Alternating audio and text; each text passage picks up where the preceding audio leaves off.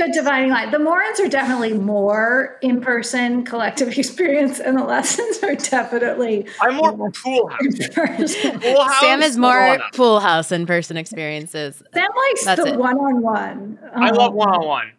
I can deal with 2-on-1. More than that, too many people.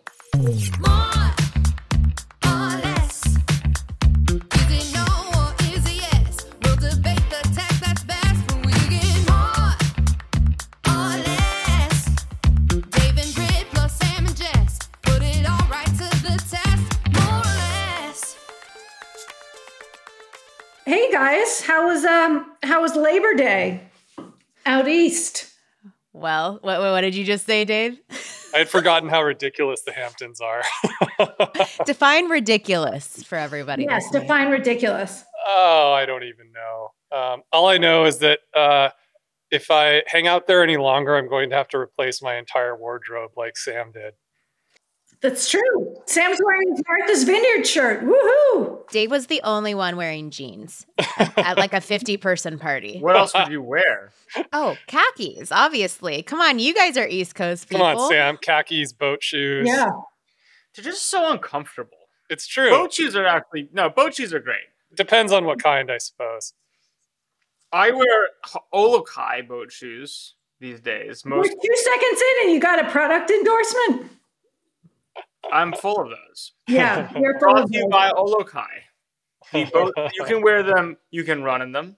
You can wear them on a boat. Yeah, and then you get plantar fasciitis like you have. So don't run. You wear them to a formal gathering, and then after a year or so, you get plantar fasciitis and end up wearing hookahs all day. And the other big Labor Day news is that my CU Buffs won their opening game against TCU. Thanks. In what sport? Thanks to Deion Sanders. Oh my gosh. Football, Sam. It's only the biggest story in sports right now. The biggest story in sports. We're going to get to sports today. We have sports. We've got media. We've got, of course, some Taylor Swift. We've got. Now as this podcast progressed, there are some segments, and we've got Sam's TV corner, Britt's Taylor corner, Dave's football corner, and I don't want to know what you guys think of me, but let's take this moment to welcome our listeners. Thanks for tuning into another week of More or Less, where we talk about tech, venture capital, media, and all the things that people are talking about. It's like there is just so much news happening, guys. I'm exhausted. I don't know. I wrote 2 stories in the last 4 days. Like, what's going on? What's your usual pace per story? What's the normal? Well, I don't. I lead this. I just, I sit in the back and sit there with my editor's pen. But I don't know. We're publishing like 4 or 5 things a day now, so we're cranking. But is it just that people are back to work? You're the only news organization in the world where 4 or 5 things is like a huge number of stories. You're supposed to publish like thousands of small things written by AI.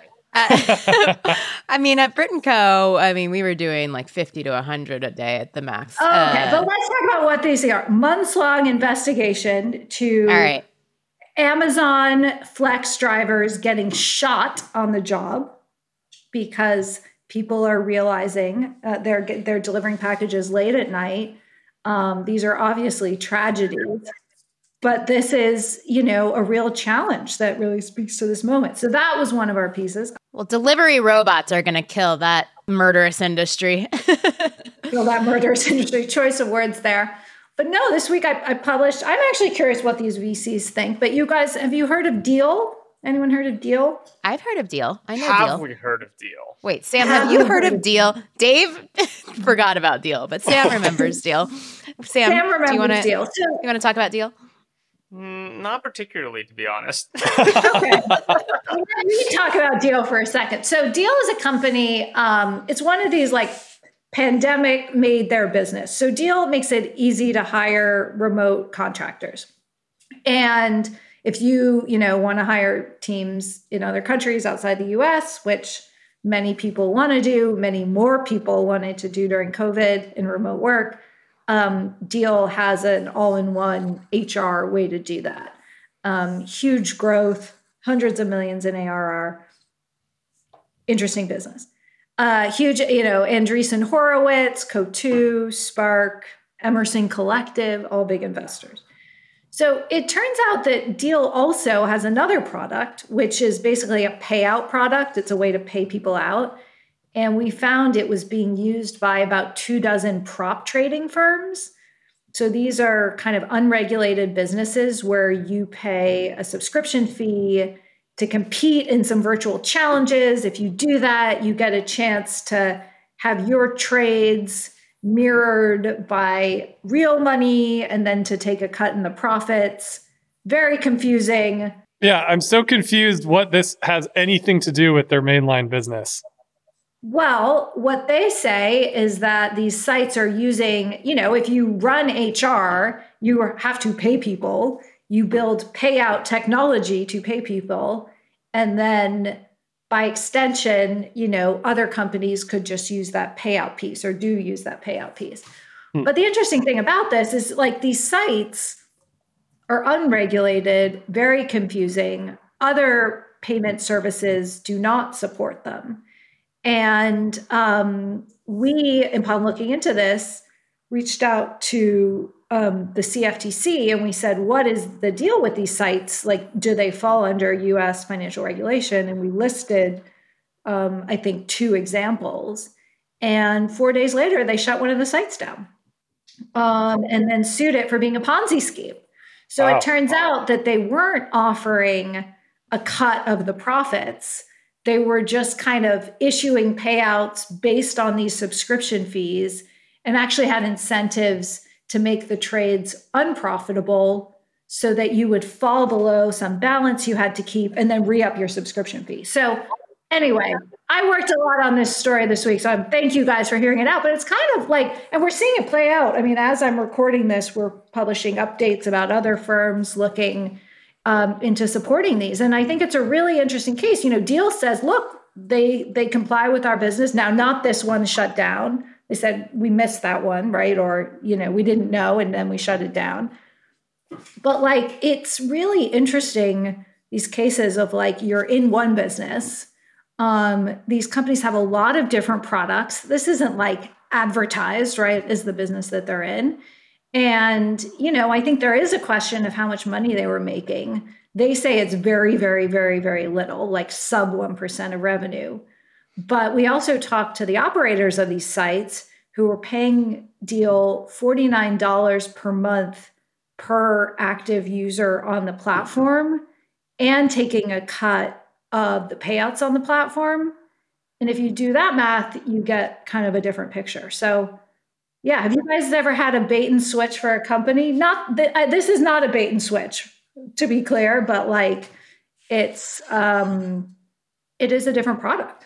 So I guess I'm just kind of sad because I pride myself on researching and knowing all the dark corners of the internet where weird shit happens and knowing the models. So you're like, oh yeah, of course there are these crazy yahoos who for some reason are trading Forex overseas in a semi-regulated way. And shocker, it's a huge business that no one knows about. That's my jam, is knowing that stuff. And so the fact that I didn't know this was happening and this was a whole sub-weird industry, that's the sad part for me, is where do you usually find those things, Sam? Well, yeah, how do you find out about those? Sam's Porn Corner. Yeah, well, just you have to know the real incentives of the world, right? And what's really going on. And this is we all know, it's kind of I feel like it's not knowing about BitTorrent is not knowing about this stuff, which is an enormous industry of people doing somewhat, what sounds like extremely legally questionable things where they've structured some sort of subscription product around a market to pretend they're not doing illegal trading when they're clearly doing illegal trading, right?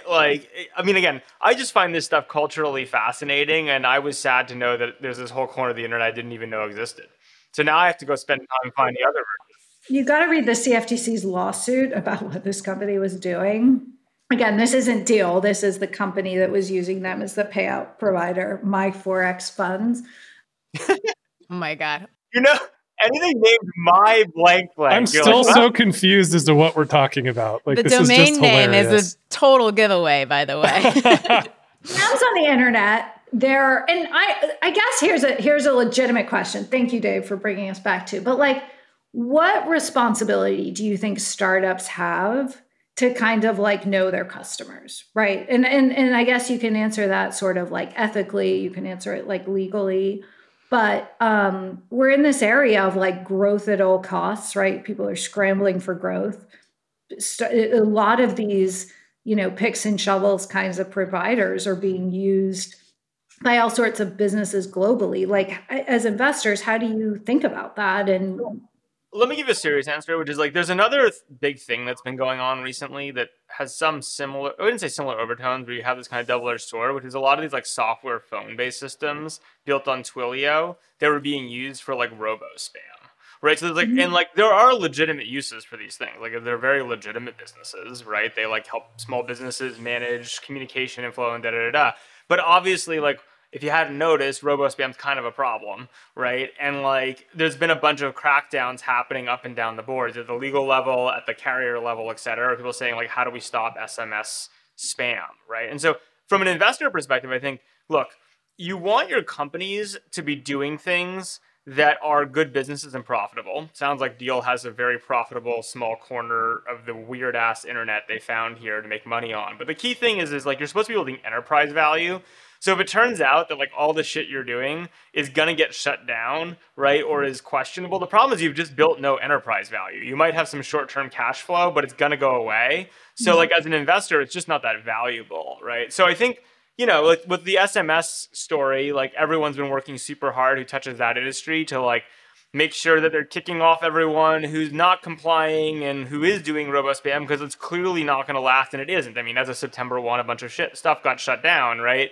And so like there's a really high quality incentive to have high quality revenue, right? Whereas, if you look at other industries or places that are less, there are lots of money land grabs where people do questionable shit, but it's really hard to see how that's enterprise value, right? And so if you're basically saying, oh, we have a super high quality business model that's super sticky, hooray, hooray, but then actually all your cash is coming from super shitty stuff that's going to get shut down, and like, my illegal overseas trading operation.com. Like, it's just a problem as an investor, because you're like, I'm looking at your financial statements. It says you're doing really well, but like, wait a minute, is our revenue coming from the place we need it to create long-term enterprise value or not? I mean, Britt, I feel like we got to talk about the media business here. Like, I mean, what was your experience with Brit, or is your experience with Brit & Co. in that regard? Well, I mean, the problem with the media business, unless you're a subscription business, like the information, is that you don't really know your customers. I mean, they're cookies at the end of the day. And unless you have an account system and login, and Brit & Co. does and has for many years, where you can buy things or, favorite things or whatever you're using. First of all, a very small percentage of your audience will use that. Second of all, you're still not getting that much information about them. And so like we have many, many, many millions of people that come to that site and use those properties every month. And I can tell you if they're maybe male or female, certain age demographics and where they're geographically based. And that's about it. and it sucks. And so even with email lists, a lot of people in media are like, well, but we have email, and like, it's great. You can reach out to people and maybe get their attention a little bit stronger than traditional internet, but you're getting open rates. You have an email address that could be anybody in the world. And so we have IP addresses, but like, look, I will say in interesting things I learned on the internet in the last 24 hours, I was like, I wanted to read this. There's a Wired article about, it goes to how high impact it was. I don't even remember what it was about. It wasn't the OpenAI one. It was a different thing they wrote. And I was like, and I hit a paywall, and it was $5 to subscribe. A year. $5 a year. And then, shocker, after a year of fine print, they upgrade you to $30 a year. And I'm like, how on earth? Like, the idea of having 1 million subscribers and making $5 million a year before you pay credit card fees, like, blew my mind that this is possibly a business. And so I was shooting my mouth off online about how ridiculous this is. And it is. It's not a subscription business, but a few smart people went out, I was like, no, they don't even care about that. They're just doing it because you get paid more by advertisers if you have card on file for someone, because then, to your point, Bray, it shows they're real. That kind of makes sense. It still means they're not running a subscription business, and I don't get it. But like, But at least that's your point about demystifying who your customers are. Having sat on the board of Dwell for many years, that this is true. And the analogy was always that people want to advertise in magazines that cost money, not the free ones. If you sort of look at the magazine rack in the airport, like the free newspapers are always lower quality than the ones that people pay for. And advertisers still look at it this way. Remember the free newspaper bins people used to have around town? Yeah, I mean, it's Hudson News. You just go in and take whatever you want, right? That's how it works. But no, I get what you're saying, Dave. Like the pamphlets, like the local. Yeah, got it. Okay. Jeff, it does beg a question, which is why does the information make more money on advertising? That's a great. Stay tuned. Oh man, I've got lots of stories there. Well, but I mean, the only other thing to say is that with programmatic advertising, so like think banner ads that run on a website organically, if you have any information about your customers, you're going to get higher RPMs or like rate per thousand. So higher, deals from those advertisers, even with programmatic ads, just with like even a small set of data. So user data is a big thing that a bunch of people in the media industry are trying to crack. And, it's still a big, tough game, but advertising and programmatic media are not the future. 15 years behind. The user data story is so old that social networks are having to go in the other direction because it's been cracked down on. And media come to like, oh, wait a minute, maybe we should have some data. It's like, yeah, well, if social networks didn't implode the media industry's actual business model, then like this would be a lot easier conversation. You can't defend the level of brain power across the entire media industry, Brett, unfortunately. I think there are pockets of excellence, but lots of room for improvement, I would say. But for sure. We're good. No, Dave, fire I've got another version of this topic, which is a mutual friend of all of ours called me, an investor, and asked me to talk to some founders that were launching a new social network or a new social product that I think we've all tried. And they were pre-launch, and I got on the phone with the founders, and I asked them one question, which was, we talked about a lot of things, but I asked them one key question, which was, how many countries in the world are you launching in to start with? And it wasn't a question they'd actually thought about. Like they said, we hadn't thought of that. Why are you asking us that? And I said, well, if my experience of the last couple of years and all the way back to Path is any guide, you do not want to have a country, become your largest user where you cannot monetize the users, because you're just basically burning server costs into a non-monetizable market. And this can happen very quickly. And they hadn't actually considered it. And they called me the next day and they said, our conversation really changed our opinion. And we decided to launch in half the countries in the world and none of the ones that we talked about. And so I think to Sam's point, there's revenue, which is bad revenue and doesn't accrete to enterprise value. But there's also DAU, MAU that doesn't accrue enterprise value at the same rate. And that's also a really important consideration if you're building a social networking or, whether it's a subscription or ad-driven product, like all countries are not created equal and can really damage your business enterprise value. So then, Dave, I'm actually curious how you think about Europe in that context. Because if you think in social networking, because historically Europe's super rich, they buy shit, But given all of the bullshit regulations they've created and the fact that it's basically impossible to monetize outside of subscription, do you think like Europe? I mean, I always used to think that the real solution to Europe was just to take away all their nice things. Yeah. So, like, if you want to have ridiculous rules, then like you just can't have nice things. Wait, and like nice things being like Instagram, like what's yeah, exactly. Yeah. Like good apps. It's nice apps. Yeah, you can't have nice apps. It's also a Taylor Swift title of a song. Just want to throw that out there from Taylor's Corner. Is it about Europe, back to you, Sam. And what it's called "This Is Why We Can't Have Nice Things." But yeah, we should redo it. Okay, go ahead. Back to you, Sam. So just to push on this, it's like I always was like, yeah, like Germany, you want to have some stupid fucking laws, then you just can't have this app. No nice apps for you. No, that's not. And I get why that's obviously very difficult for existing businesses. But Dave, I actually just wonder. I mean, in theory, Europe's rich and they can still, in theory, buy subscriptions. I'm not sure how proven that is for social products. Do you think that like the next generation of social apps is just kind of like, fuck Germany, right? Yeah, it's funny you bring this up. I just started thinking about this in the last 2 weeks because I've just been thinking a lot about social apps, the next phase.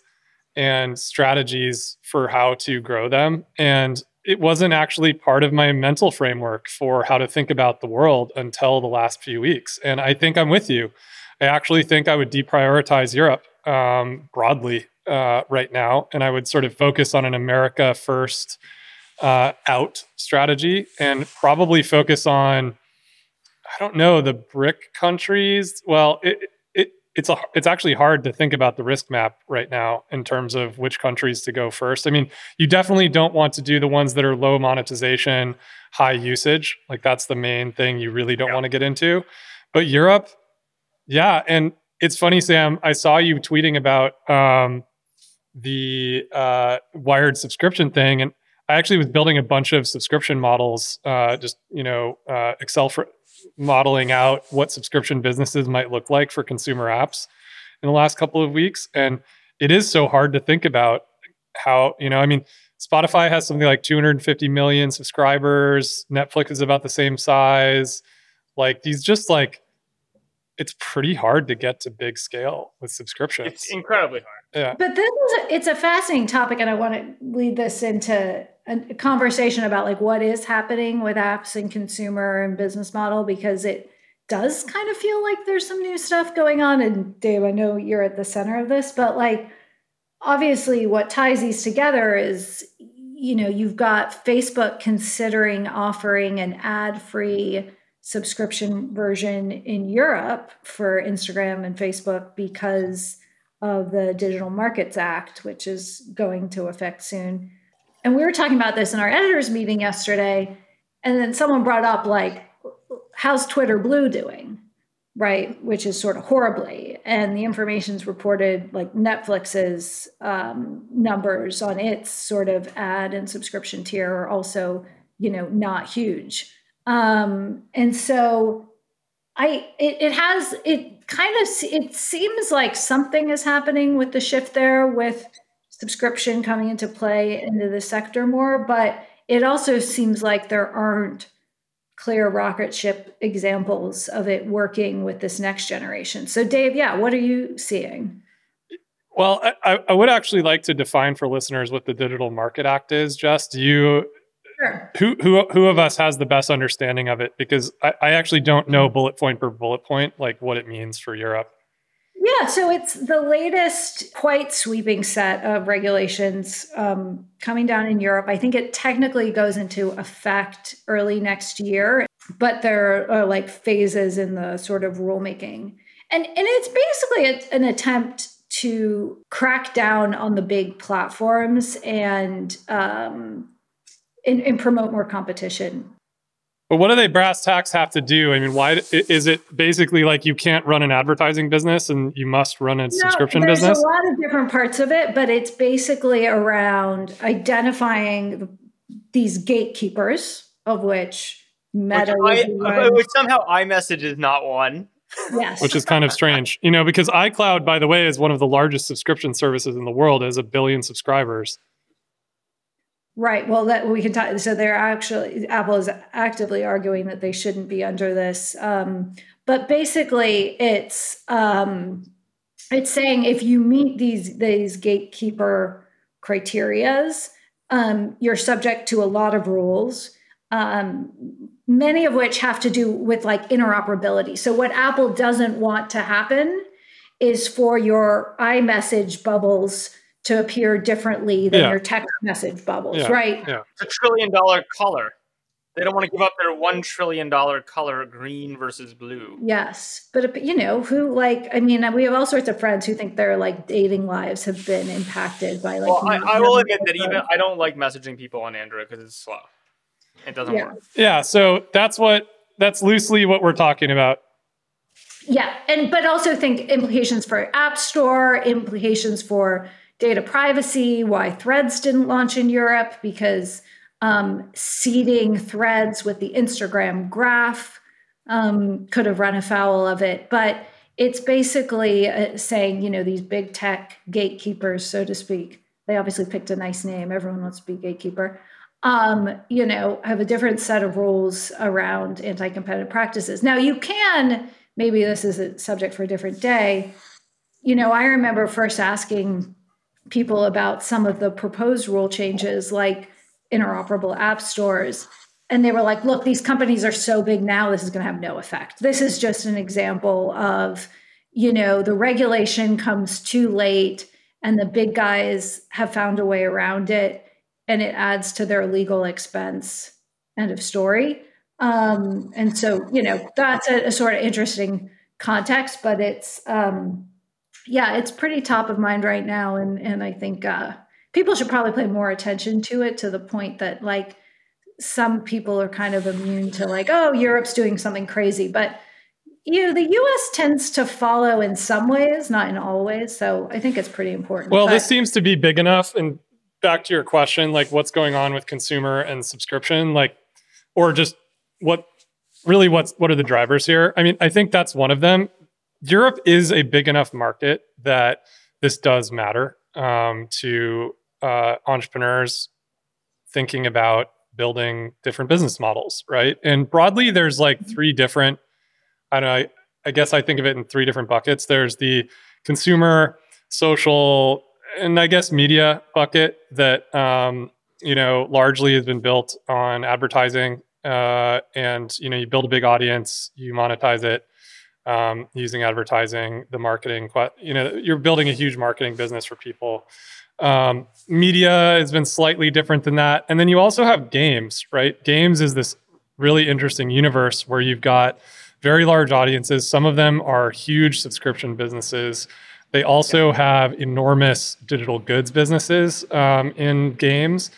And there's been this thesis for now, I would say, over 15 years. I remember in the 2005 to 2010 era at Facebook, we hired an economist from Stanford that like sat next to me in the pod, in one of my pods I sat in, that was just purely looking at Tencent's digital goods business model and whether or not we could do this.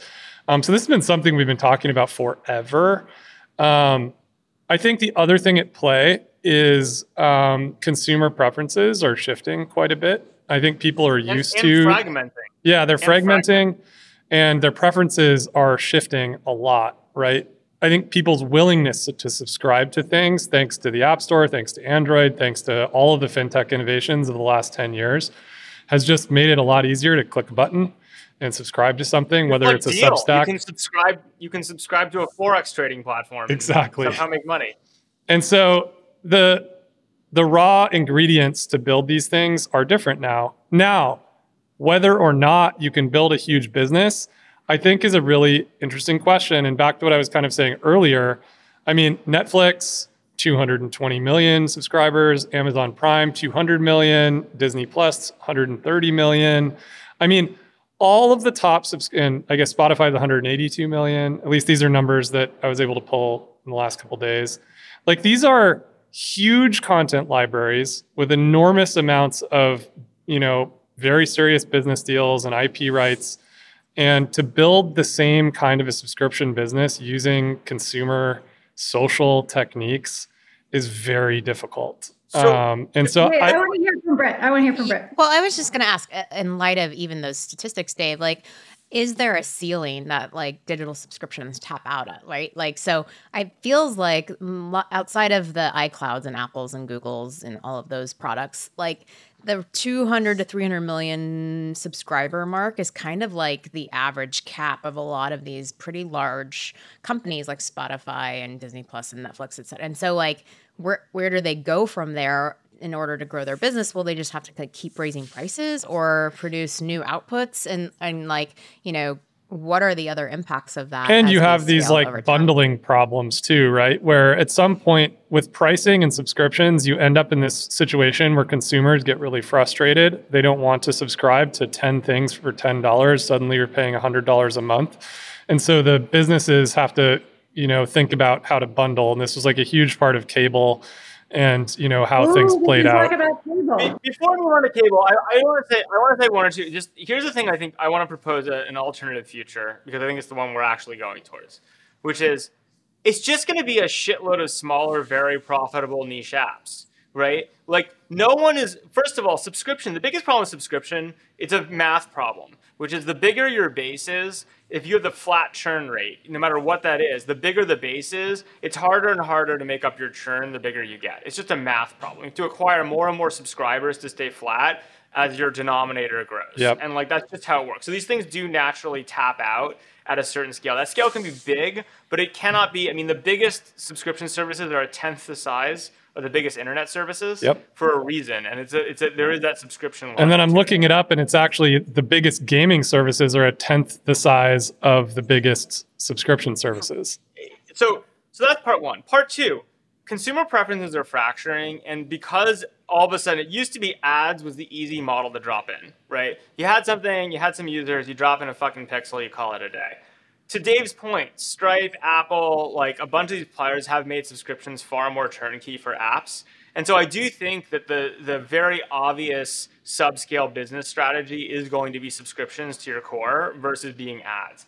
So there are apps then you get to, like I'll give you one that we all use and is early, which is like Retro, right? Like I love Retro. Retro's a great little app. Is Retro going to compete with Facebook? Of course it is. For 9 VCs, yes. But that you're looking at but I like it. I use it. I'll keep using it. And eventually I think they'll charge me for it. I don't think that's a VC traditional backscale business. Like it's hard to imagine that being $1 billion company any way you slice it.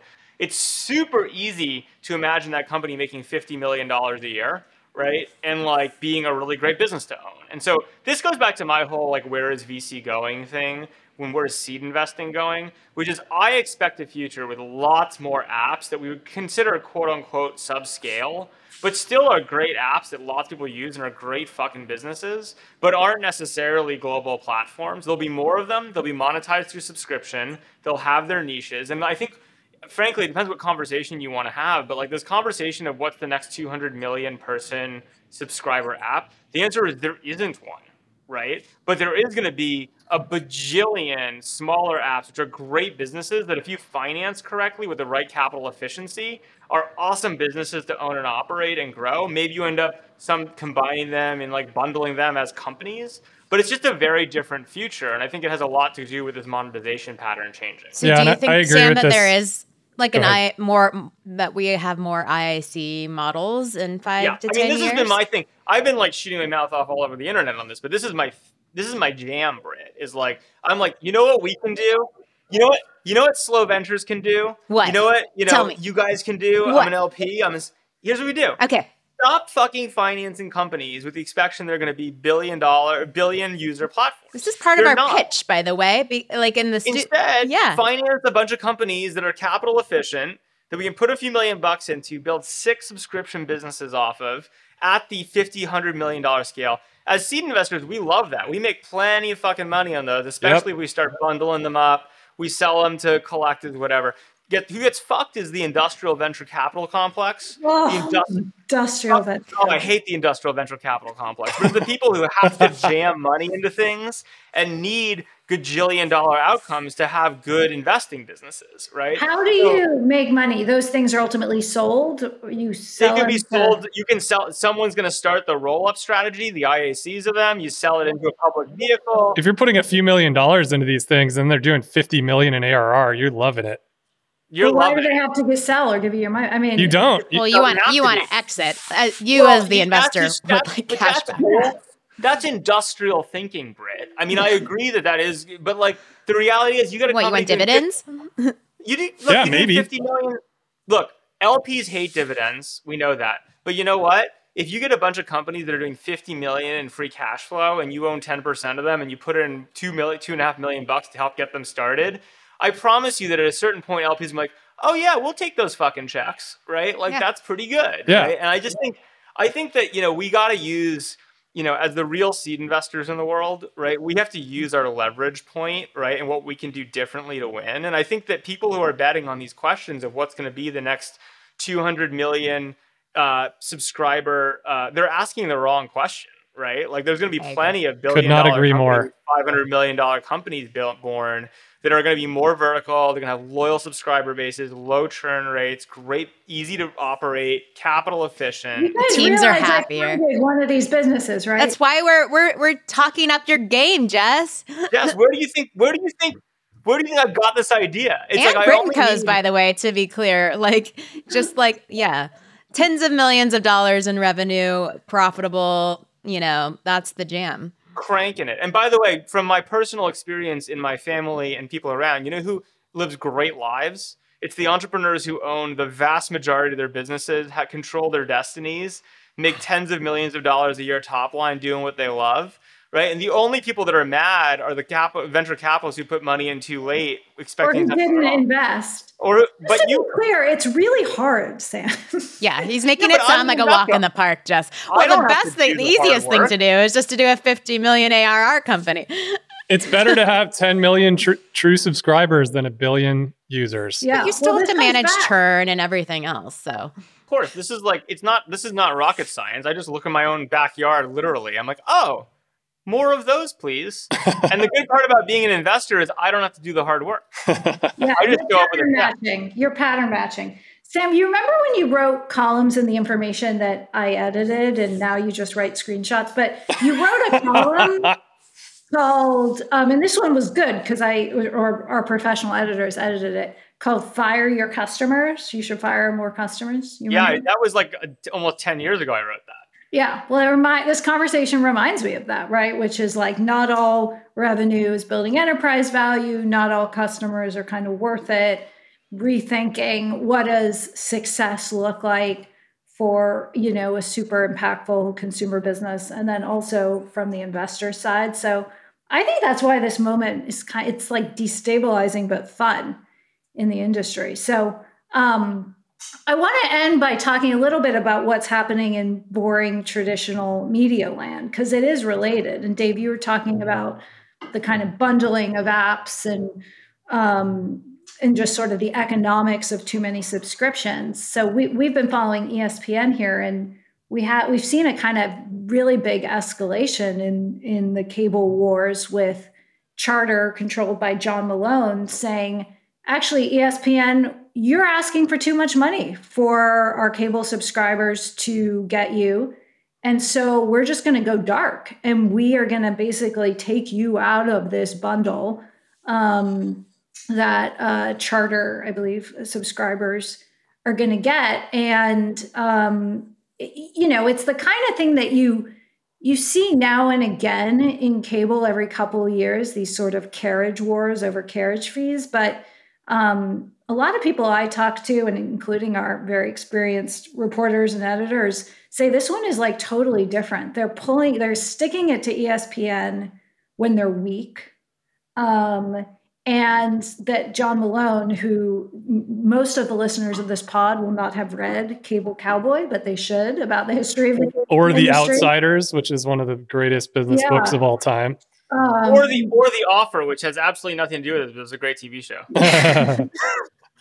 Actually, it does. Sam, it kind of does, because we can end with The Godfather if we must. But it does kind of seem like we're at this moment where and who knows, maybe these guys will find that price and ESPN will get carried. But in the absence of that, we're really seeing, I think, the beginning, an acceleration of the unraveling of the bundle. Obviously, like the direct and over the top model has been doing this, but like this is kind of a big deal with these two sort of titans saying, hey, we're not going to do business together. I don't know. Britt, what do you think? You know Disney. Oh my God. Well, again, back to my Google TV days of 09 and 10 and 11. Like this has all just been writing on the wall. And, actually, it's interesting. I think YouTube TV is going to be the real winner in the long run, because what gets unbundled gets rebundled, and we just all want it bundled back right now into a single subscription. Like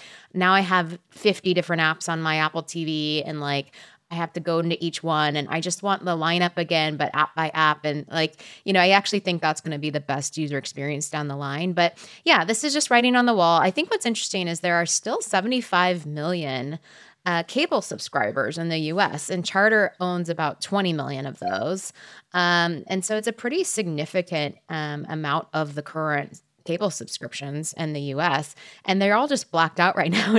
And I don't know if you guys have heard, but the subscribers are actually complaining so much that they've lost all these channels, and like the US Open is happening, all that, and they're missing out.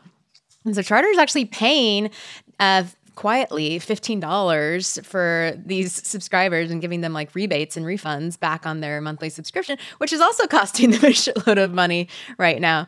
But I do think this is like, look, in the end of the day, these cable businesses, it's like if you haven't already canceled cable, you're not going to cancel cable, right? And so like I actually think this is exactly right, which is just like any like AOL or these things. It's like everyone has already shifted who was going to shift, and the people remaining, like I actually bet you could have almost no content and they will still just pay for cable because it's like stuck on their bills and whatever else.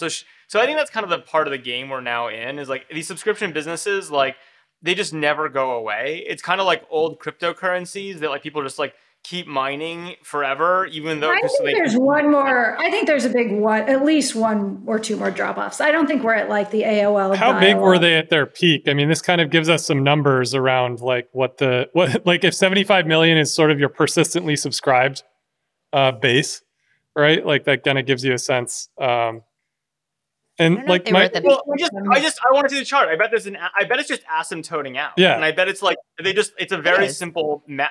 So if it's asymptoting out, it's like forget the user experience. Sure, you pay someone $15 to make them go away because it's cheaper than keeping them on the customer service line. Like that is the actual math. It's like talking to them for an hour about how mad they are. It's just cheaper to give them $15 and make them go away. Is like, if it's just asymptoted, it's asymptoted. And like that actually, at that point, your strategy is use it as a cash cow, make the cost as low as you possibly can, and just make cash forever and send it to your shareholders. Yeah, which is why they don't care. Too? Don't we have the triple, quadruple, quintuple, bundle or something?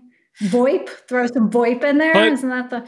I mean, isn't this being driven by the same thing that we were talking about earlier, which is that these big companies, Disney Plus wants to go direct to consumer, have their own subscription relationship. Like everybody wants to have a direct subscriber relationship. They don't want to be bundled. Well, they want their cake and eat it too, right? So yeah, I mean, that's totally part of it, because the cable guys are like, okay, if you're going to do that, why are we, that certainly changes like their negotiating leverage if they're going direct. But I think like Disney is still banking on those carriage fees to whether. Yeah. Or are they just looking for the lowest cost? Aren't they just looking for the lowest cost per customer, like per cable subscriber? Well, I will say, but remember, Dave, the carriage thing was one of the greatest scams of all time because they got paid whether or not you used it. Yeah. Right. So like the reality is like that was free money for Disney that just doesn't persist once these cable bundlers like, candidly, we're asymptoted out. We're going to take our cash, go acquire your own goddamn customers. Right. Like, and they actually have to care about the content as opposed to being like, you just get ESPN. Right. Like, and you're paying for it, even not watching it. So I do think the people who are banking on free money, those days, like when things get tight, those days go away. Yeah. Right. Yeah. Which, by the way, were built on the back of John Malone acquiring the lowest cost. He made this business on acquiring the lowest cost subscribers in the country, like regional market by regional market. And that's where the cable bundles or the cable subscription empires were built. Right. Yeah. Fun fact, only interview I've ever gotten after faxing a letter to someone to request an interview. This is how John Malone likes to get his interview requests. Got me the interview. Guys, I was looking into this because Jess can agree with this. Is like I'm obsessed with the fact that I can email my printer and it will print for me. This came up. I was waiting for it, guys. The big technology revelation in the Lesson household this week. It was not the sauna now working with the iPhone app, because I don't think that happens yet. But we have a printer. We had a cocktail party for our preschool. A coffee party, and Sam showed the parents our printer on the floor of our coat closet. And I'm so damn embarrassed because here we are supposed to be the technology whippet people. And they thought he was going to unveil like a 3D something. And they're like, it's an HP. I love this thing. I'm back to paper. And so I was looking into like, can I get a fax machine? Because I would love it. If I had a fax number up and I said, hey, if you want to pitch me, fax me. I actually think those pitches would be pretty high quality. I agree. Right? And they can drop pictures. As opposed to email. You can't, like drop pictures. I mean, we get back to the fax bombing days. Yeah. Put the black paper and you roll it and just I think it should be. I was talking to Dave about this last night because our 8-year-old is taking like a typing course, and like Dave and I were telling him about the computer lab when we were in school and how you would print out the things you would type in the computer lab with the paper that had like the holes on the edges, and then it would rip off the edges and fold them, but you can make them into things. You can make banners. Yeah, and I think we should get that kind of paper too with our new fax machine so that we the can laser writer. The laser writer. Oh my God, this is great. The image writer. Wasn't it like You're that? right. That's the laser writer. The laser writer was after it was the image writer. You're absolutely right. The image writer. Yeah.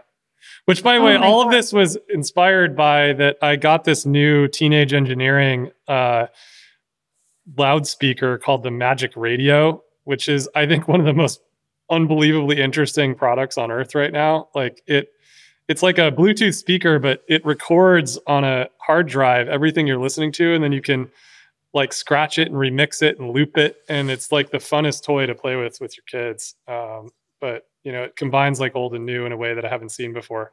Guys, we need affiliate codes for this shit. Yeah, we should get in kickbacks on this. We should have a counter. Printers to shoes to Dave's cool thing that sounds actually interesting. Speaking of which, are we gonna announce our more or less cocktail party? Oh gosh, Sam, what do we have to announce? What are you going rogue here? Remember, it's like if you write a review since we don't make any money on this, we want to find ways to lose more money. So we're gonna do if you write us a review, then you can come over and I'll cook you hamburgers at the pool house. Sounds good. But what do they have to do? Screenshot the review and send it to you? It has to be a good review, a positive review. They need to fax me the review. Okay. I think we're still working out the kinks, but there's something in there. But basically, we are looking for ways to bring more IRL to the More or Less community and to all our awesome listeners out there. We are grateful. We are grateful for the feedback. So we are plotting ways to gather. And one idea we've been floated is inviting those of you who give us glowing 5-star reviews. Yeah. We don't take less than 5 stars. What could be cooler? Yeah, who wouldn't want? You know what we can do, guys? We can do like what big podcasters do. We can do a live episode where we like record it at the pool house. Is this like the industrial podcast, like industrial venture capital? Yeah, industrial podcasting. We're artisanal podcasting. Big podcast, man. You gotta we gotta screw up big podcasts. They're out of control. Yeah. I would say stay tuned on this. we're the fall, the ideas are flowing, the community is hopping. This has been great. I think maybe we can wrap this episode because we've actually surprisingly covered a lot of ground. And wait, what about Sam and Britt's TV corner? Well, mine's not TV. Mine's TS. So okay, give us a little Tay and a little. I'm going to give you my 60-second update on Taylor Swift and why she's still a genius. However, she should pivot to subscriptions based on this episode, and even if she caps out at 50 million. Okay, so I will build her a subscription social network just for her fans. We've probably all seen that she's... So many people have tried this, Dave. This is bringing back but it wasn't us, Jess. Like, if we can do this... It wasn't Taylor Swift. Yeah. We're going to pitch Taylor on the subscription. Okay. A lot of people have seen she launched her concert as a movie now. You can go into, like, AMC and Regal and all these different movie theaters. Not only did she, like, sell out the theaters, Yeah, it was the single largest first day ever. At AMC and Regal and all these other... So first of all, she's bringing back movie theaters because she's like biggest opening sales day ever. Yeah, they did 26 or 27 million in pre-orders first day. Guys, but AMC is down 36%. Okay, we all know, Sam, that stock isn't impacted immediately by the Barbie movie and Taylor and all these things, remember? Okay, but she geniusly also made the adults ticket price $19.89 and the kids ticket price $13.13, which is her favorite number. 1989 is her album. But also her family and herself negotiated directly with AMC's CEO and said, everyone else was trying to get this deal for me, including Netflix and whatever, but they paid for the concert themselves between $10 and $20 million. Production. And they negotiated directly with all of the movie theaters to get like a 50-50 split. of the ticket prices, which in net is going to give them like so much more money than the streaming services. But then even after 13 weeks of being in the theater, they're going to bring it to streaming. So all in all, I just think it's a clever business. That's why AMC stock is down, because they just gave half their money to Taylor Swift. But their brand vibe is up, Sam. But to be clear, they went around the distributors. Like that's kind of part and parcel to what we're talking about. Like, here's a content owner that just went direct to the fans, right? Why wouldn't Taylor Swift have been like, look, grant me a third of the company? Like, I don't think you want a third of AMC, Sam. Why not? You just looked at the stock price. Well, it's only a $1.3 billion market cap company. But I think it's not just their theaters. I agree, Britt. It's totally amazing. I think, as always, the question just is like, is she just too much of an outlier for this to be any broader commentary on the state of distribution? I don't know. I think if artists record their concerts and go to theaters, I think that would actually be a huge thing. Most people can't afford. People can't afford to go to a lot of these concerts now. They're far away. The opera invented this. Phantom events. Don't you remember that being advertised? Where they have the opera live in the movie theater, and you're like, why would I ever go to that? Yeah, and I think it also just speaks to. Yeah, I think it speaks to this almost spiritual need that people have right now to have collective. We talked about this before, but to have this collective experience with other people, I think it's directly in this. This is a good dividing line. The Morons are definitely more in-person collective experience, and the Lessons are definitely.